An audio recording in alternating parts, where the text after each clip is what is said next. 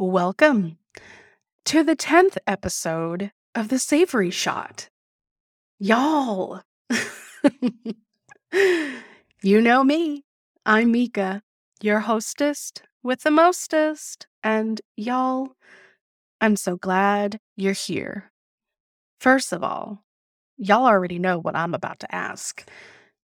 Did y'all listen to last week's episode with Joni Simon? If not, get out of here. Go back and listen. Y'all, she's one of my favorite all-time guests, and we had so much fun hanging out. Y'all, her story is truly inspirational. So thank me now, thank me later, but either way, you're gonna thank me. But y'all, let's talk about this episode. Today's guest is nothing short of amazing. I sat down with food stylist Olivia Caminiti, and y'all, Olivia's interview is filled with facts. Olivia is a food stylist who loves working with color and texture to create intriguing images that have a sense of motion and life to them. She worked as an assistant food stylist for 6 years before taking on the role of lead stylist. Y'all, mm, I tell you what, this episode, wow, we talked about everything.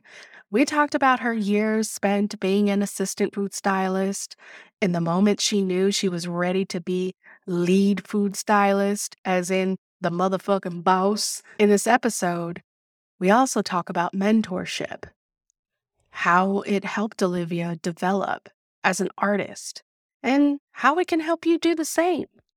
Y'all, we all need our sensei. But before we get into that, let's start the show. Welcome to the Savory Shot, a bi-weekly show where we discuss the intersection of two passions, food and photography. I'm your host, Mika McCook. Every other Wednesday, I sit down to chat with professionals in the industry so that you feast on only the best tips and strategies in the business. All right, y'all, let's get started.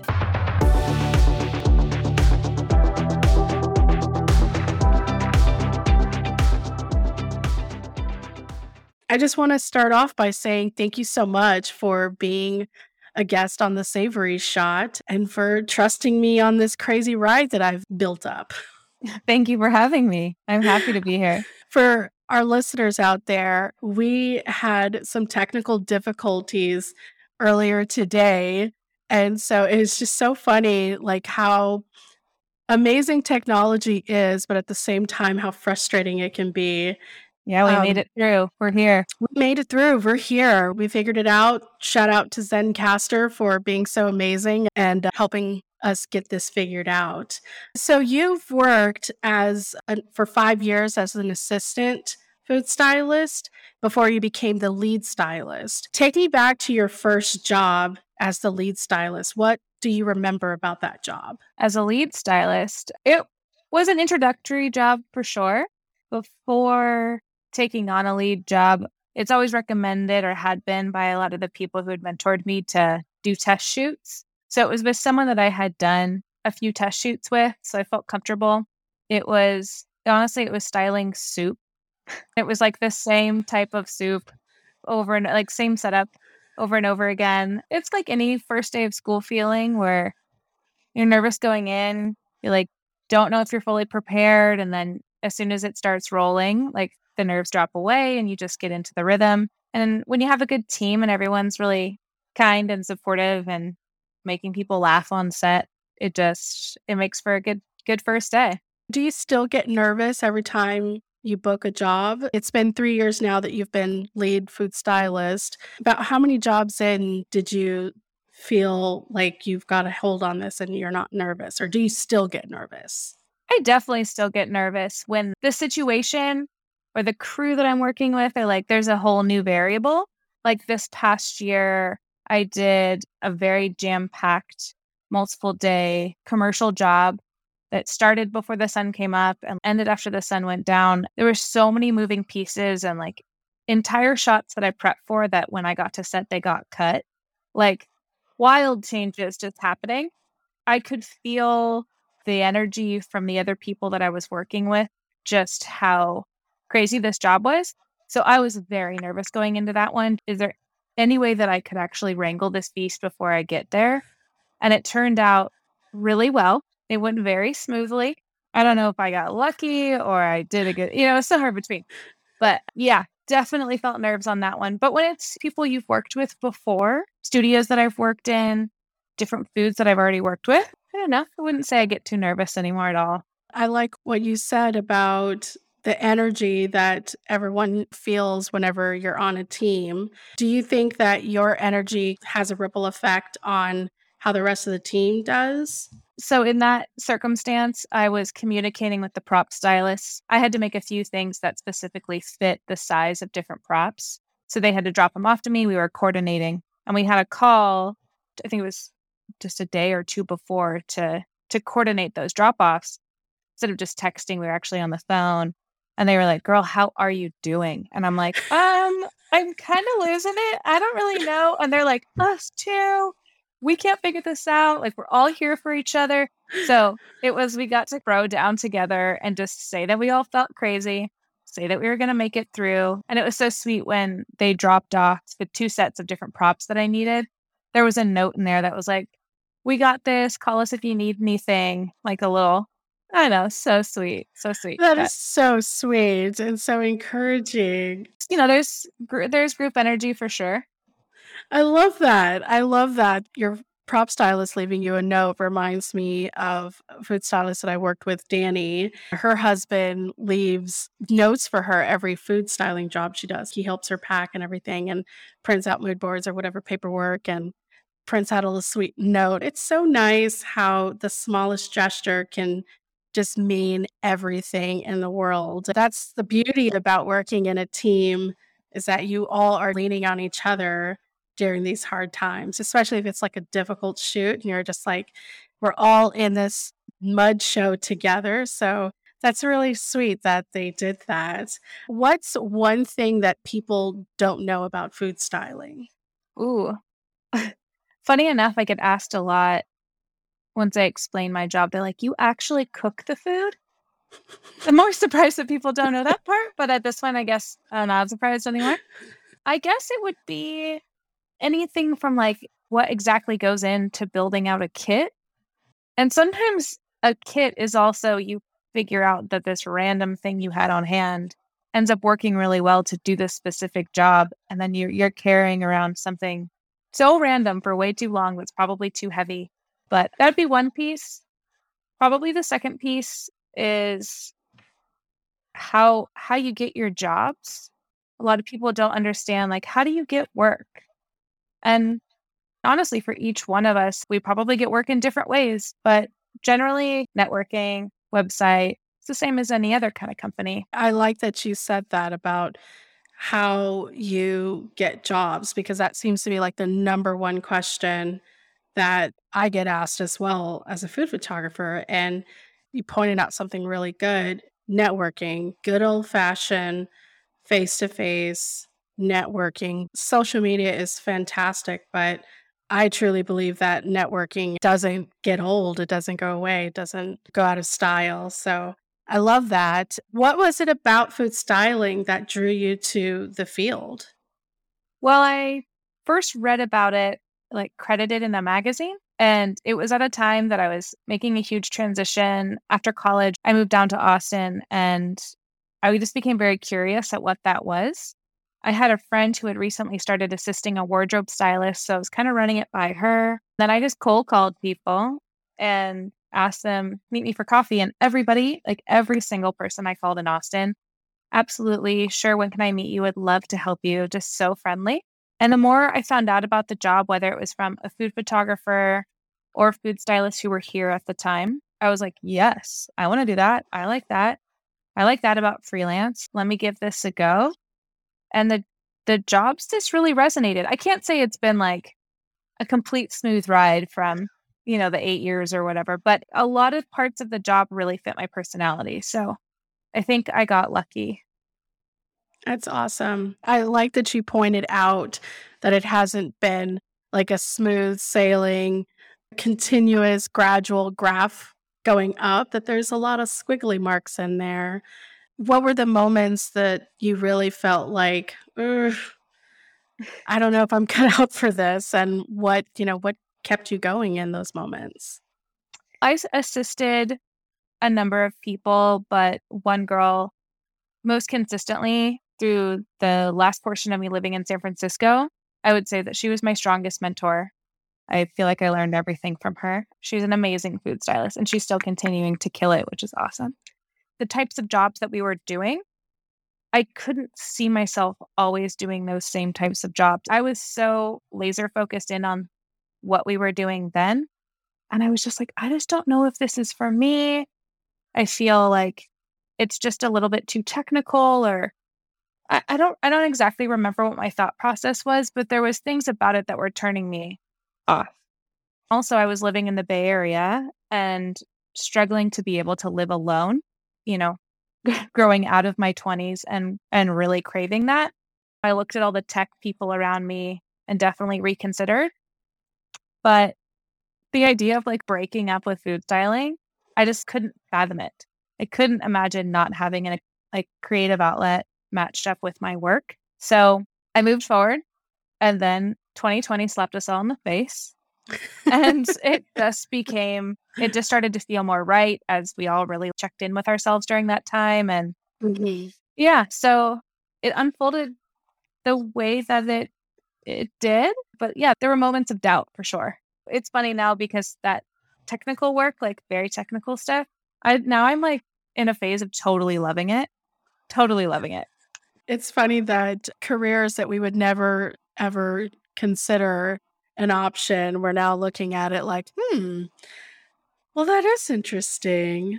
You mentioned about a mentor and having a mentor. So I want to take it to that. What was it like to have a mentor? It was all I ever wanted. I graduated college. I got a business degree in wine. I went to school in Sonoma County, so that like specialized in wine. So it was like history of wine, wine law. It like really umbrella briefed you. That was like ample opportunities to find someone to be a mentor if I was in that field. But I just didn't fall in love with wine the way that I always gravitated towards food. And even though they're so similar and I like love having the knowledge base that I do, it just wasn't the same. It it wasn't. So when I moved back to being focused on food, I didn't know exactly what I wanted to do with food. I just knew that like I liked working in a partnership. I liked working with my hands. Food was a medium I was drawn to. So it was like these floating pieces that when it all matched up with food styling and you end up working with someone all the time, the relationship that you build with that person, I think I liked the intimacy of it or just the closeness. At one point, the mentor that I spoke of, she got pregnant with her first baby and then her second. And I was there through both pregnancies assisting her. We swore that when she had her first kid, that he would know my voice as well as he knew his mom's and dad's voice because I was around her 10 hours a day, 5 days a week. It was really special. So I think it's just really a great opportunity to build a really close relationship where I don't know your adult life how often you get to do that. It's like I gained a sister. Yeah, especially like in this field or just as a freelancer, it's such a vulnerable thing to admit that, hey, I don't fully understand A, B, or C. So it's really cool to have a mentor that you can go to who has answers and should be a student and not always have to have all of the answers. I love mentorships. I like business coaches. I love taking as many online courses about photography, about the business side.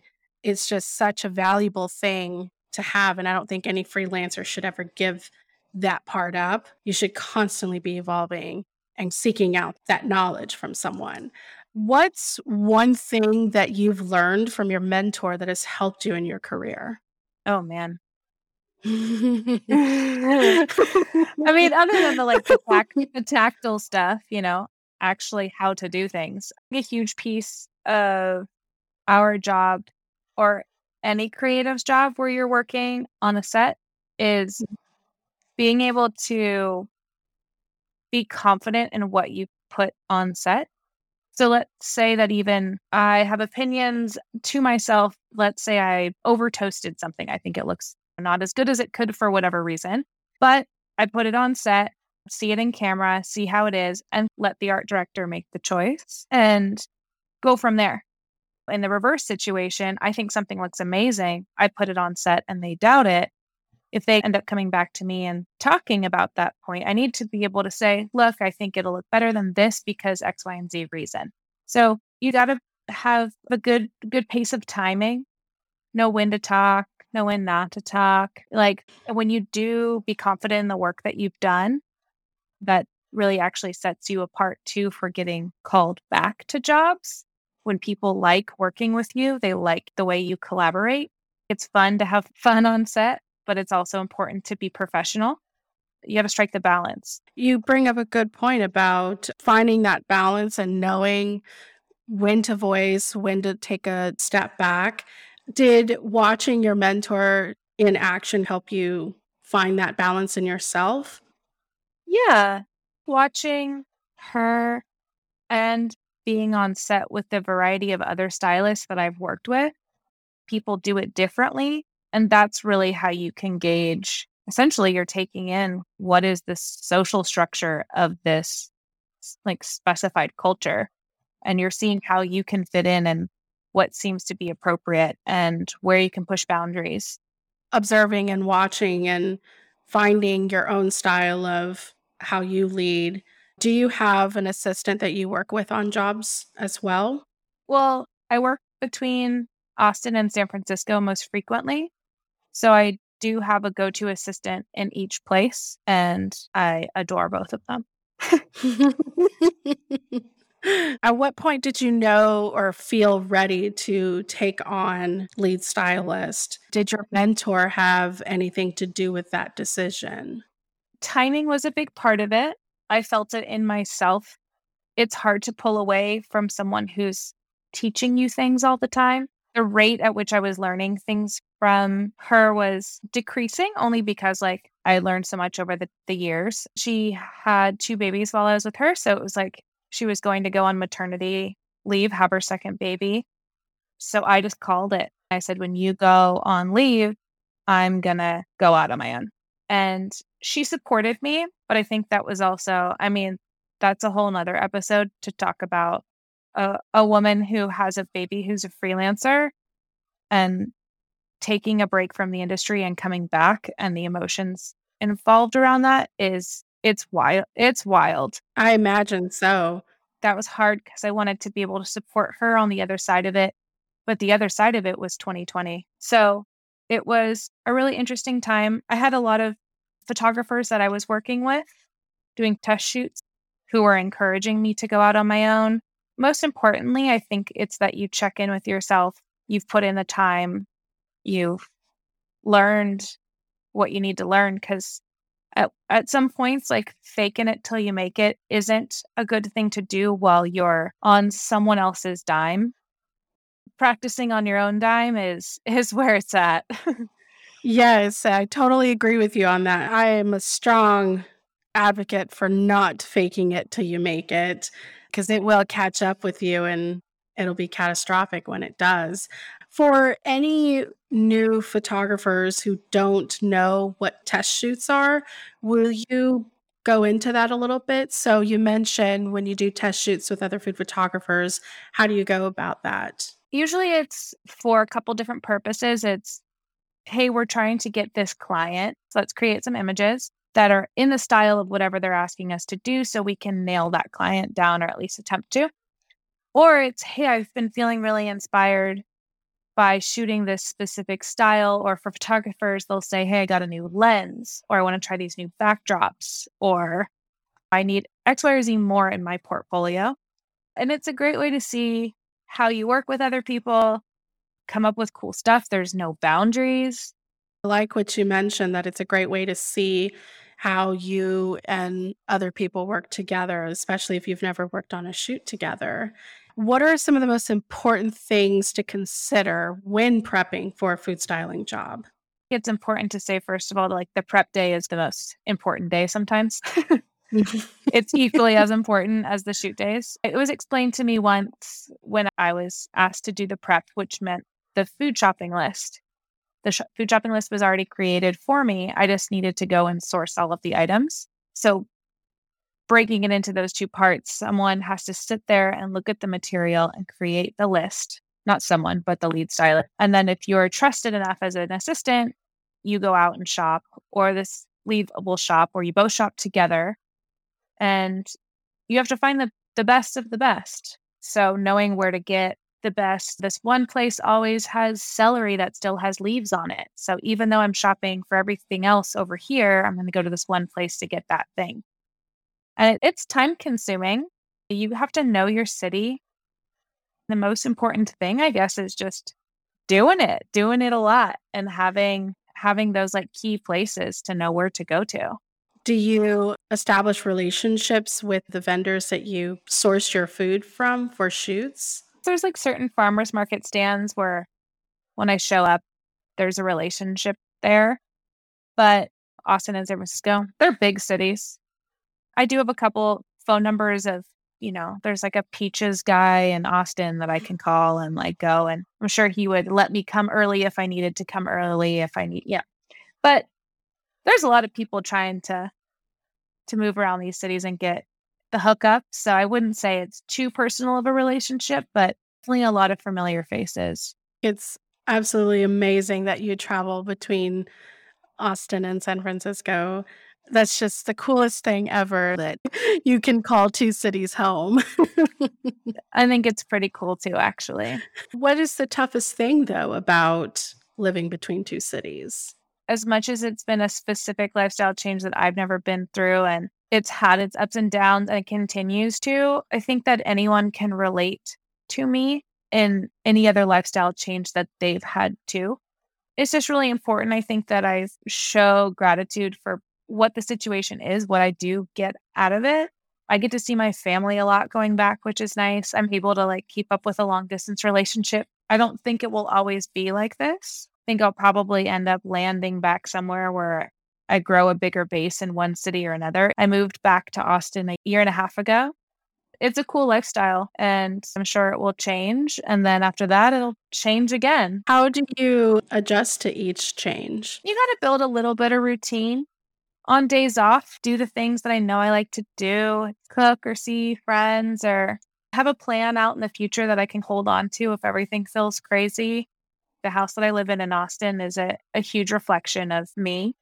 The fact that I get to have a space to create and live in, even if I'm not here all that much, it's still very important to me that I have this space. So I feel really, really fortunate. I remember when we talked on Zoom a couple of weeks back and I asked you about this, and you said that, yes, most of your work is in San Francisco, but Austin is home to you. What is it about Austin that pulls you and keeps you here and present? What I meant when I said that it was home was that at this point in my life, I'm really able to find a sense of self here that is different than San Francisco, because San Francisco is actually home for me. But growing up there, there's just a sameness about it that I think that being in Austin, I can identify parts of myself differently than when I'm there. So I'm still really enjoying that. I definitely can identify with that. I went to school in San Angelo, Texas, which isn't like another state, but it is just a place where I felt like I got to know myself and got to solidify a lot of my beliefs and really find myself that I don't think I would have been able to do here in Austin. Austin is home. I was born and raised in Austin, and I love this city and I'm glad that I can call it home. But for a long time, I considered San Angelo to be home and Austin to be a place that I visited. My family wasn't there. I had that autonomy that like I didn't have in Austin. I'm the youngest. I have 3 older brothers. In middle school, my brothers were troublemakers. So, like, the teachers assumed that I too would be a troublemaker. I had the same thing happen in high school. But in San Angelo, it was just me. And it was great to find myself. So, I get what you mean. Like, Austin is a place that is you and belongs to you. I think I'm just the personality type that it's not the college years. It's the first time you get a taste of it. And like, just like us, we both left. We got a taste of it and then, come back home. But I think that I'm always going to need to leave every once in a while and spend time somewhere else and come back home. It's just like the way that I learn about things.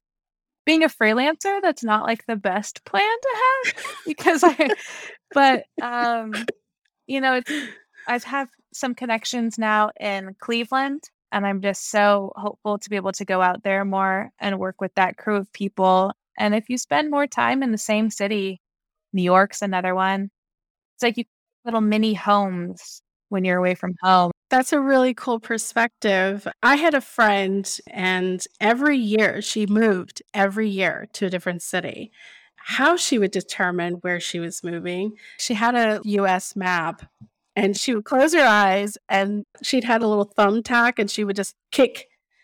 And the biggest metropolis to wherever she put the dot was where she was moving next. And she would pack her car up and move. Austin was one of the places she spent for a year. And I couldn't get over that. I was like, as much as I would love to think that I have that kind of adventure in me, at the same time, I would be terrified to start all over every year. But I want to take it to working as a team. What's the most important thing to know about working as a team on a photo shoot? Oh, that's a big question. It's different for each perspective of the different roles on the team. But communication is the most true answer. But honestly, that everyone's keeping up a good attitude, no matter what the circumstances are. Sometimes when curveballs are thrown, one team can jump in and help another person, or you have the patience that, let's say there's a camera malfunction, and I have this thing that's like very time sensitive, and it just happens the way that it happens. And you got to be patient. And it feels so good when you just feel all around supported. When you feel all around supported, what does that look like for you? When I walk into a studio, that there's resources provided for me, that these are things we talked about ahead of time, like the refrigerator's cleared out. So, I don't have to feel like I'm in someone else's space. Or then when I'm on set, if they ask, hey, how much time do you need at the beginning of the day for prep? And I'm like, I need an hour. That's great. Sounds good. It's like what I need and what the next person's needs are all put into the schedule. And you're not trying to squeeze as many shots out in a day that you can. Quality is valued as much as trying to get through the shot list and put value to the client's dime. You mentioned prepping. How much prep time do they give you, or is that something you decide when you get like the details of what the job entails? Exactly. Yeah. Some jobs, rarely, there are no prep, being that it's like food. So you usually need to source these fresh ingredients. But then a day of prep, sometimes on bigger jobs, it can be 2-3 days of prep. But that's just my department. Other departments, like the art department, it can be a week of prep. Wardrobe, it can be 10 days of prep. But food is just more time sensitive. So usually it doesn't call for as many days, but that 1 or 2 prep days are crucial. And honestly, sometimes the amount of time that I spend on the computer getting things organized and coming up with like understanding the food side of it with whatever the creative is, those days aren't always directly paid for. And sometimes they are. And that's always really nice when like, hey, we're going to give you an extra prep day for the amount of hours it takes to organize a cookbook shoot, which is so many hours. How do you delegate your task or prep task to your assistant? Everyone has their strengths. And over time, I think people gain new strengths, or, you're more into doing one thing than another. So you can see that. and then delegate out from there. Where the task is, you have to gauge the threshold for how much of a disaster it would be if it wasn't right. So anything that's like high sensitivity, I'm not going to put it on someone else's shoulders. Keep that on my shoulders. The organization piece up front is something that I always do, something that the lead has always done in every situation I've been in. How would you describe your leadership style with your assistants? That's actually like a whole learning curve in and of itself. At least I found. Someone gave me a really good piece of advice once in the very beginning where he said to me that you don't ever need to tell someone how to do something. You just need to show them and tell them, and in whichever way you can communicate like different learning styles, what you want the final result to be, and then let them work backwards and ask you questions. If you come across whatever they're doing and it's not going well, you can just be nearby and have them ask. But again, you have to gauge that like detrimental level. If you only have one of something, you got to do it yourself. That concept of just saying what you want as the final result and then seeing how they get there, I often end up learning things from them because they've been on other jobs and been asked to do the same task, but they do it differently. One of the last jobs I was on in San Francisco, I was making a burger and my assistant did something different. She like took the bun and was like, "Oh, do you want me to put Vaseline on all the buns?" And I was like, "No." But the reason that she's doing that, which totally makes sense to me immediately, was like, oh, because if you do that and then you put sauce on it, it's not going to soak into the bun. So it creates like a protective Wow. layer. But that would only be if the burger was going to need to sit there for an extended period of time. This burger was like going into someone's hand and they were pretending to bite it. And like it was just a completely different scenario. So that trick didn't apply, but it was just interesting.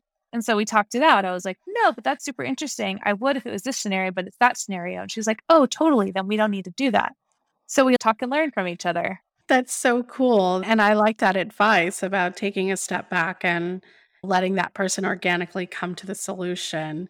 I like your perspective about you can learn something from someone, from an assistant, and be like, oh, well, that's really interesting. I did a cookbook shoot and I was helping with the prep. One of the recipes was like a flatbread, and they were using a different kind of flour, like a non grain flour. And we couldn't get it to, like, really rise, but then I found a YouTube video that suggested you use sparkling water, and that would get it to rise a little bit. The cookbook author was like, "That's the most genius thing I've ever heard. Imma start doing that now," and I was like, "I am too." So, that's Problem really, solving. problem solving, problem solving. What is what's the challenging part about working on a team? I think when things don't go as we're describing, where it's like everyone's supportive and getting along, when it's just not going that way.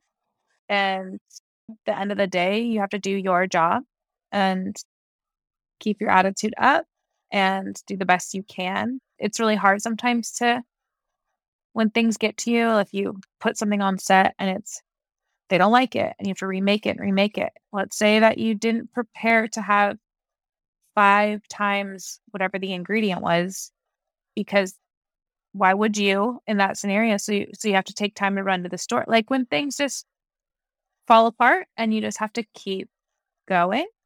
It doesn't happen that often either. So I think you don't get as many times to practice how to keep your wits about you, but you do. I totally agree with that. How do you keep your spirits up in challenging moments like that? A lot of the time I just tell myself like, this is food styling. Like no one's gonna die today because of this. This isn't brain surgery kind of comment. So that's always one piece. The other piece is that I think when there's the relationship that you have with the photographer needs that support system needs to be there. If that becomes broken, it's really challenging to get back to a good place. Same with your assistant. So I feel like those two people are like directly on either side of you. You know, it's the community around me and just keeping some perspective. Maybe a little piece of chocolate too, or like something like that. A lot of chocolate for the really tough days. How do you find assistance and how does that trust build? Finding assistants can actually be really tough. I've done anything from like putting it out on Instagram to you hear from an assistant that you work with that there is another assistant in the field and you try and connect, but also a lot of times like one assistant works most frequently with one stylist. So you don't want to be taking someone else's like primary assistant. You got to keep your ear to the ground. And another thing is sometimes people that work in restaurants or bakeries or they have time or interest to want to step out of it and they already have the skill set, which is pretty cool. But then in building trust, I think it's definitely a two-way street. They have to like working for you and you have to like working with them. So it's things like, hey, let's get a drink after a job or you meet at the beginning of the day before shopping, like grabbing a cup of coffee, hanging out, being like, how are you? And then working. Once you're on the job, being able to, hey, that's not exactly how we talked about doing it, but it's cool. No big deal. Let's just keep moving and just being chill about it while still being a teacher. Teacher role goes both ways. Often I learn from other people too. So Do you like for your assistants to already be taught or do you like to teach? I do like to teach. I didn't go to cooking school and I have taken specified cooking courses and pastry courses over my time as a food stylist. But I have worked with both assistants that don't have professional training and assistants that do. I've worked as an assistant to both types as well. That main mentor I talked about, she didn't go to cooking school either. So I've seen highly skilled people on both sides of the spectrum. And really what it is that student teacher relationship, that like connection between two people, it has to jive. You have to want to learn from each other. But the people that I've clicked with, I like teaching them. It feels a little weird too, because you show someone how to do it, but then they have to find their own way. It's like halfway technical and halfway intuitive. That makes a lot of sense. So we described team. What roles are present on said team for a shoot? Depends on the job. Um, which is always the answer to like every question. But the size of the team, it can sometimes just be you and the photographer. Sometimes it's a team of 50 people because there's talent or the models or actors. There's gaffers, there's assistant production person, there's line producer, there's a person, it's like there's all these different roles depending on the size of the job. But the key ones, or I guess the ones I see most often within food are prop stylist, photographer, digital tech, which is the photographer's assistant. They run the computer. Sometimes there's a producer. Sometimes there's food stylist assistant, hopefully more often than not. Probably the most other common one would just be when the photographer also has a photo assistant. So they have their digital tech and photo assistant. And then it's the whole client side. You mentioned the prop stylist. How closely do you work with the prop stylist? Depends on the job. Prop stylists can have any number of roles of involvement. So there's like a term called a prop and drop. They get the context of the job and then gather a bunch of props, drop them off. As you're working through the shots, you and whoever's doing the creative for it, or you and the photographer, you pull from there. That's like the most hands off. Other times you're working directly where you have to do a slice of pie on a plate. So they bring 15 different plates. You're there with the slice of pie that you've made, you're sizing it up. The creative director is also there saying they like this one or that one. And on every single shot, you're talking through the details of each thing. But overall, it should be assumed it's a pretty close relationship. That's awesome. Get to know your prop stylist, you guys. What's the best way to communicate with the photographer so that you get the look that they're going for? Like while on set, Yeah. Yeah. the best way to communicate with the photographer, one is to understand what they got going on when they're hands on the mouse, they're facing the computer, they're obviously processing something, not to like need their attention at that point, but have a point where you can say, "Hey, I'm ready. Are you ready? Okay, let's talk. Okay, let's do this. Okay, I need 20 minutes. What do you need?" And then you set a game. So you kind of move through the steps together, keep checking in. Once you're on set, then it's things like getting things in the right place, understanding the layers of how someone's working. So, hey, I'm just putting everything in its spot and then I'm going to go back in and I can put some loose salt here, or I can do finishing touches. They can call things out as they see it.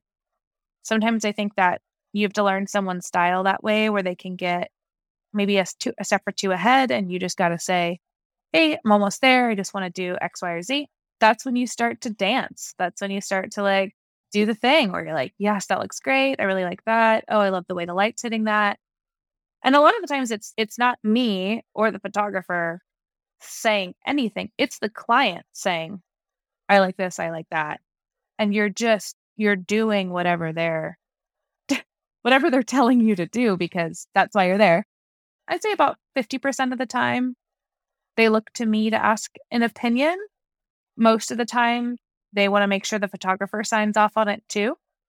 So it's a little bit of a hierarchy. How can food photographers better communicate with their food stylists? It's important to respect that both people are there to be creative. Everyone that's there is there to be creative. So allow time on set for someone to set something up the way that they saw it, ample communication, and start asking for changes before they prompt you for it. Giving everyone like time on set to do what they feel is the next step. Give the food stylist time to set up and give them that space to let them create. We're all here for the same goal, and this is a team effort. We're all trying to be creatives and we're trying to create this image for the client and work with and not against. Yeah, one person's vision isn't the end all be all unless it's the client, The client lays the gauntlet down. which they should. We're also talking about these things in a general sense where some jobs it's much more open and collaborative. Some jobs it's not, and it doesn't mean that one job is better than the other. It's just the name of the game, the variety of it all. But I've had clients who are like wanted their pinky in every single thing that I've done. And then I have some who are like, I just want to throw money at you and have you do this. And I just show up and take the glory. I have some that just show up and they just want to be there in case there are any questions. But for the most part, they just kind of take a step back. I had a question in my mind earlier and I forgot it while we were talking because we started talking about something else and it was wonderful. But it pertains to mentorship. I know that's like 3 topics ago. Would you ever consider being a mentor yourself? I would say that anyone that assists me, it falls into the same role. So for that day, I am their mentor. I love that. For that day, you are their mentor. There's an assistant in both cities that I like working with the most. So getting the chance to work with them more. So I guess mentorship would assume some amount of ongoing frequency, but it's as frequent as I can get with those two. But I also don't know how much they're looking to take away from me. So that was a key thing with me and the girl that I assisted for all those years is I found it within myself that I was working towards something. There's a lot of skills, whether they're even life skills or just professional skills that you can learn from assisting a food stylist, even if you're not going to become one.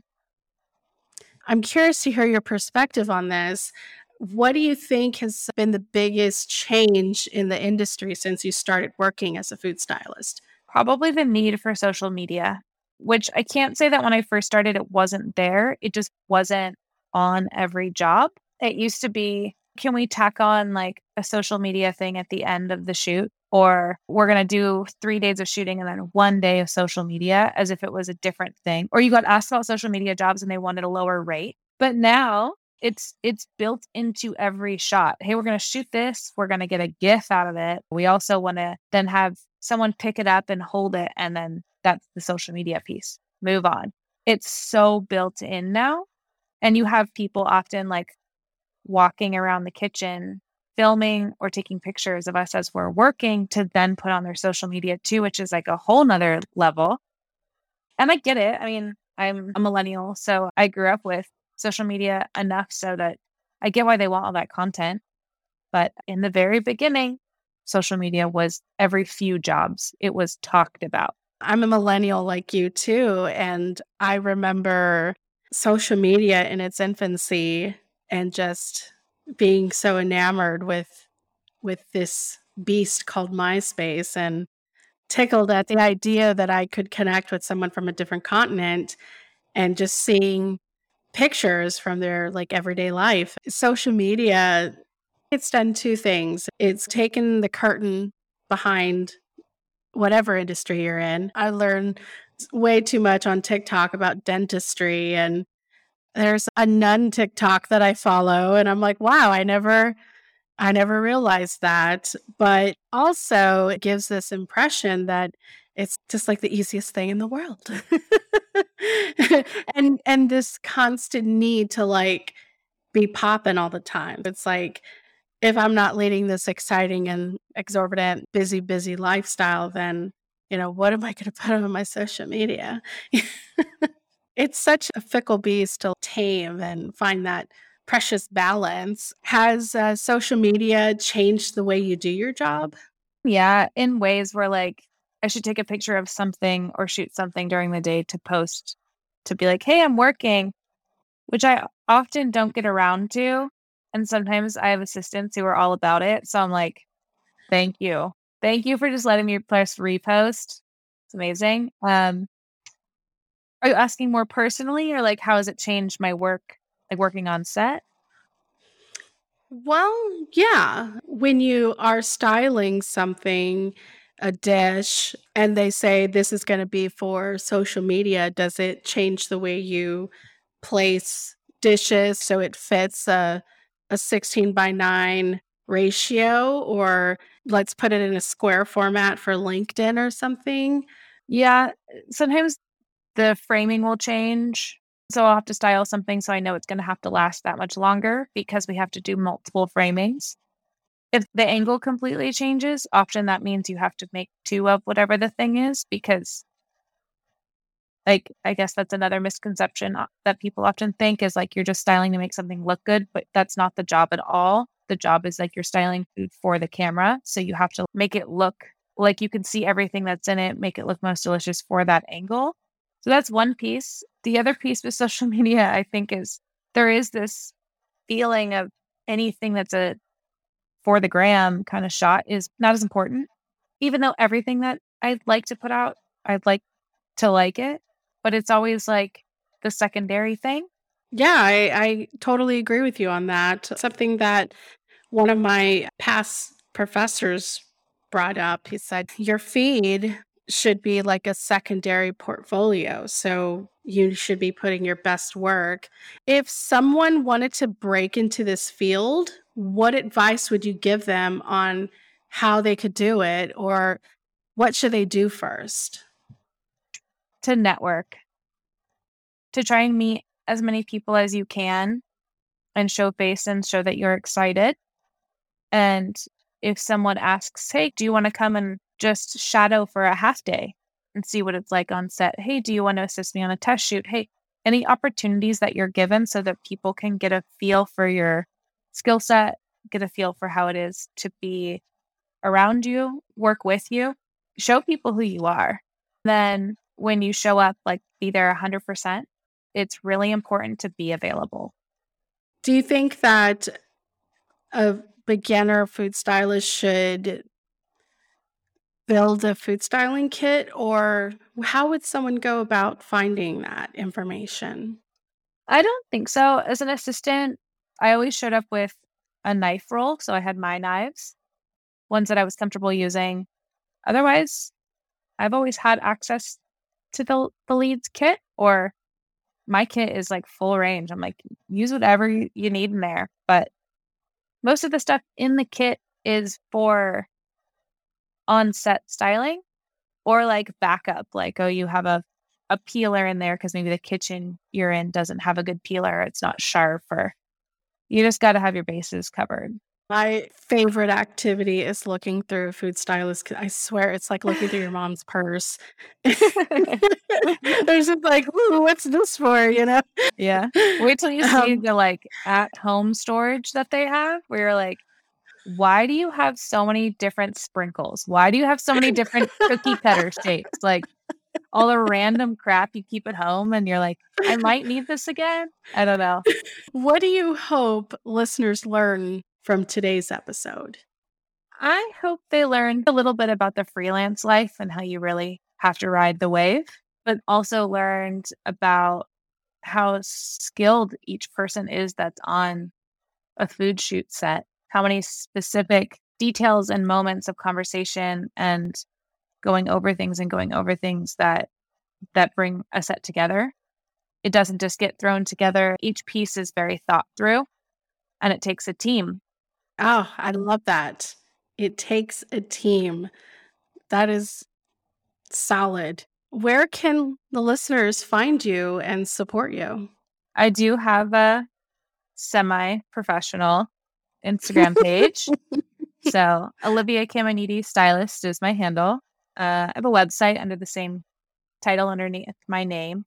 And yeah, you can also find me in Austin or San Francisco. Connect with me. Yeah, connect with me however you'd like.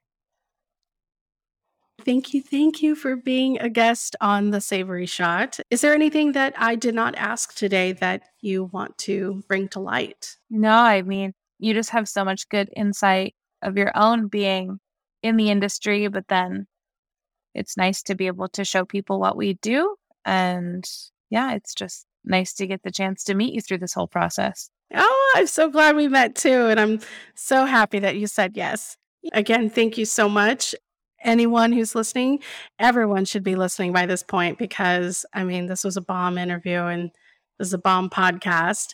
But go ahead and send us a shout out, give us some feedback, and let us know what you think of today's episode. Like this episode? Give us a 5-star review on Apple Podcasts and subscribe to The Savory Shot wherever you get your podcasts. Or follow me, your host, Mika McCook, on Instagram at Austin Food Guide, or you can follow the podcast on Instagram at The Savory Shot. If you have any questions, comments, or would like to be featured on the show, email us at podcast@thesavoryshot.com.